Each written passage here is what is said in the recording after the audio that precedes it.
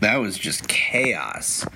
That was a movie that basically didn't stop, and it was just a glimpse of a person's life, or the life of different people, but mostly the Adam Sandler character, of just chaos and anxiety and more chaos, and just, you're seeing just how on edge he was, and it's almost like he didn't want to be in that chaos, or maybe he did, but regardless, it seemed like that was all he knew, because whatever he did, just something else came up, or he caused something else, and then he was just back into the whole rigmarole and the whole system and the whole cycle of chaos.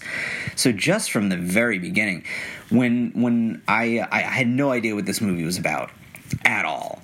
I know that there was buzz on Adam Sandler's performance, which was good. Although, because he's just Adam Sandler and he's been, around for so long, you think of him basically, I mean, he's had some dramatic roles, but basically as the let's do it and blah, all his comedic characters. So this was quite the departure for him, and I thought he did a really good job, and it's just, separating the Adam Sandler character that he's used to playing to the character he's playing now.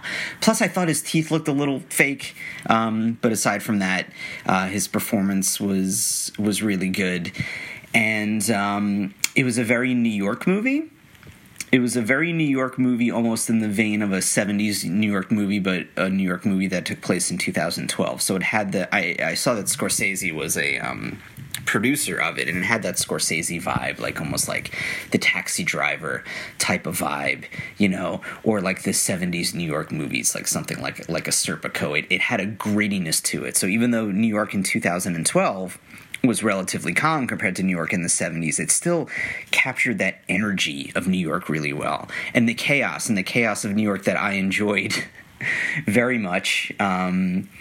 We are in a pandemic, so I'm on Long Island, but I was in the city quite often, and I haven't been in the city for a couple of months, and I miss my city, and I myself like the chaos of New York City. Not the chaos of Uncut Gems, not the chaos where I put myself in harm's way, but I like the fast pace of the city. I like the energy of the city. I really liked the crowds. I didn't mind a crowded subway, or trying to catch a train, or trying to dodge people, or weaving in and out of things, and just all that energy was just so enthralling for me, and it just, one of the many things that saddens me. It's relatively low, on the spectrum of what this pandemic is doing, and that's just one of them for me. Obviously, the highest, or the amount of people that are now dead in the United States as of this recording, it's about 100,000. So it's just absolutely ridiculously mind-blowing. Anyway, let me get back to the movie.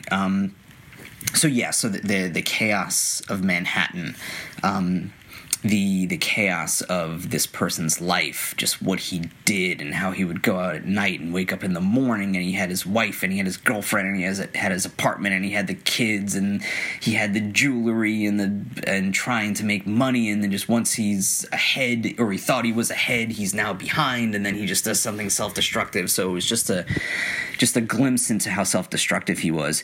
It would have been interesting to find out his past, why he was the way he was, and how he was brought up, how he ended up this way, really. That would have been an interesting dive into the character. But I understand why the movie did this. I think he just wanted to, our imagination may paint a better story anyway. So I'm guessing that the writer or writers of the movie wanted us to just kind of imagine what this person's life was like. You got a glimpse of his family a little bit, and then just how interconnected he was to to Arno, the Eric Bogosian character, and then how it showed, I thought the ending was a little, when Adam Sandler and the Eric Bogosian characters were killed, I thought it kind of came out of nowhere, but then again, it kind of didn't. I guess I was just assuming that the hitmen for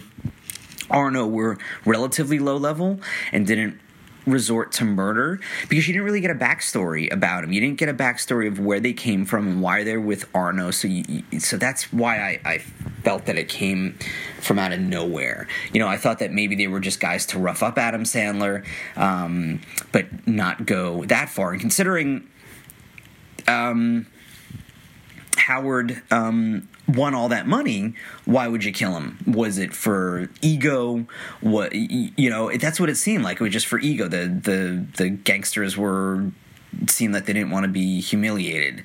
But that being said, then, unless they're going to find a way to get the money, which is what Julia was on our way back to getting. So, so the movie left a little bit of mystery, but it kind of reminded me, spoilers for The Departed, but kind of like at the end of The Departed, where people just kept getting shot, and it's like, what?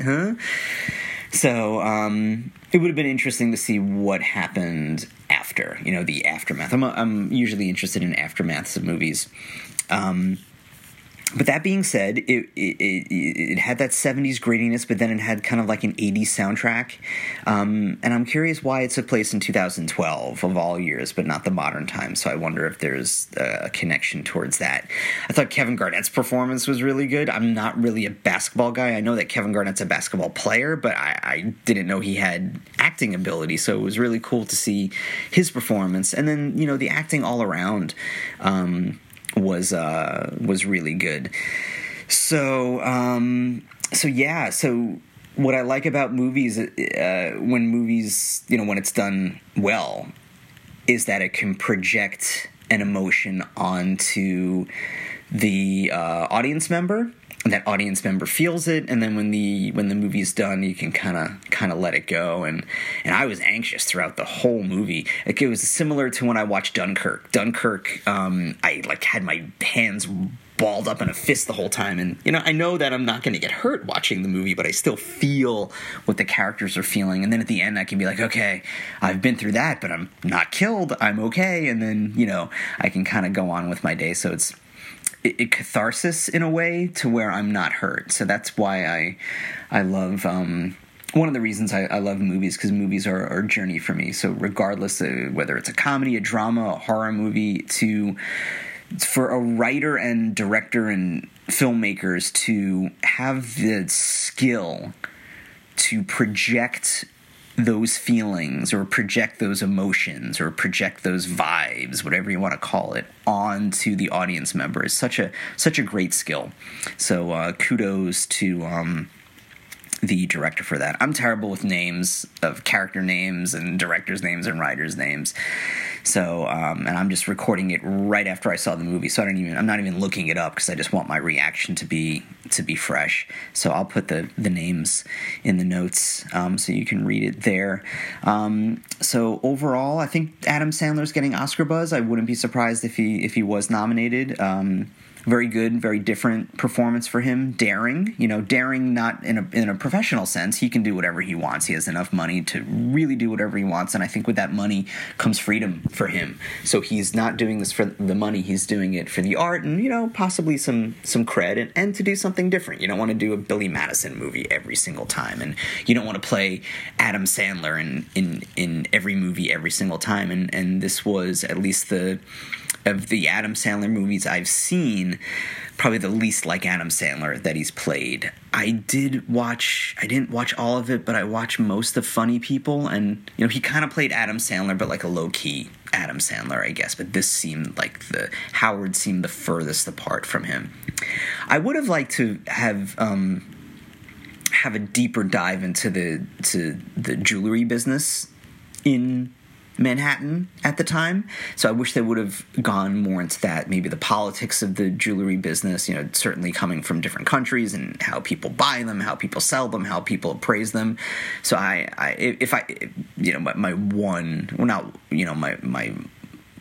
little criticism of the movies. Wish I would have dove deeper into that. But like I said, I understand it was less of a story about the jewelry business, but more of a story about a jeweler and his chaotic life. And who knows chaos better than the world right now? Ugh. Anyway, this is actually Actually, no, that's not true. The podcast before this was recorded during the pandemic. So yeah, I'm losing track of time as we speak. So that being said, I hope everybody is safe. I hope everybody please use credible sources of information. When you do find out information, stick with the New York Times, USA Today, the CDC, the WHO, listen to scientists, epidemiologists. Please use credible sources. And please, please, please stay safe. All right? So that being said, you can find me on Twitter at MMAM Podcast, and you can find me on Facebook at MMAM Podcast, and you can email me at mmampodcast@gmail.com. All right, everybody. Bye.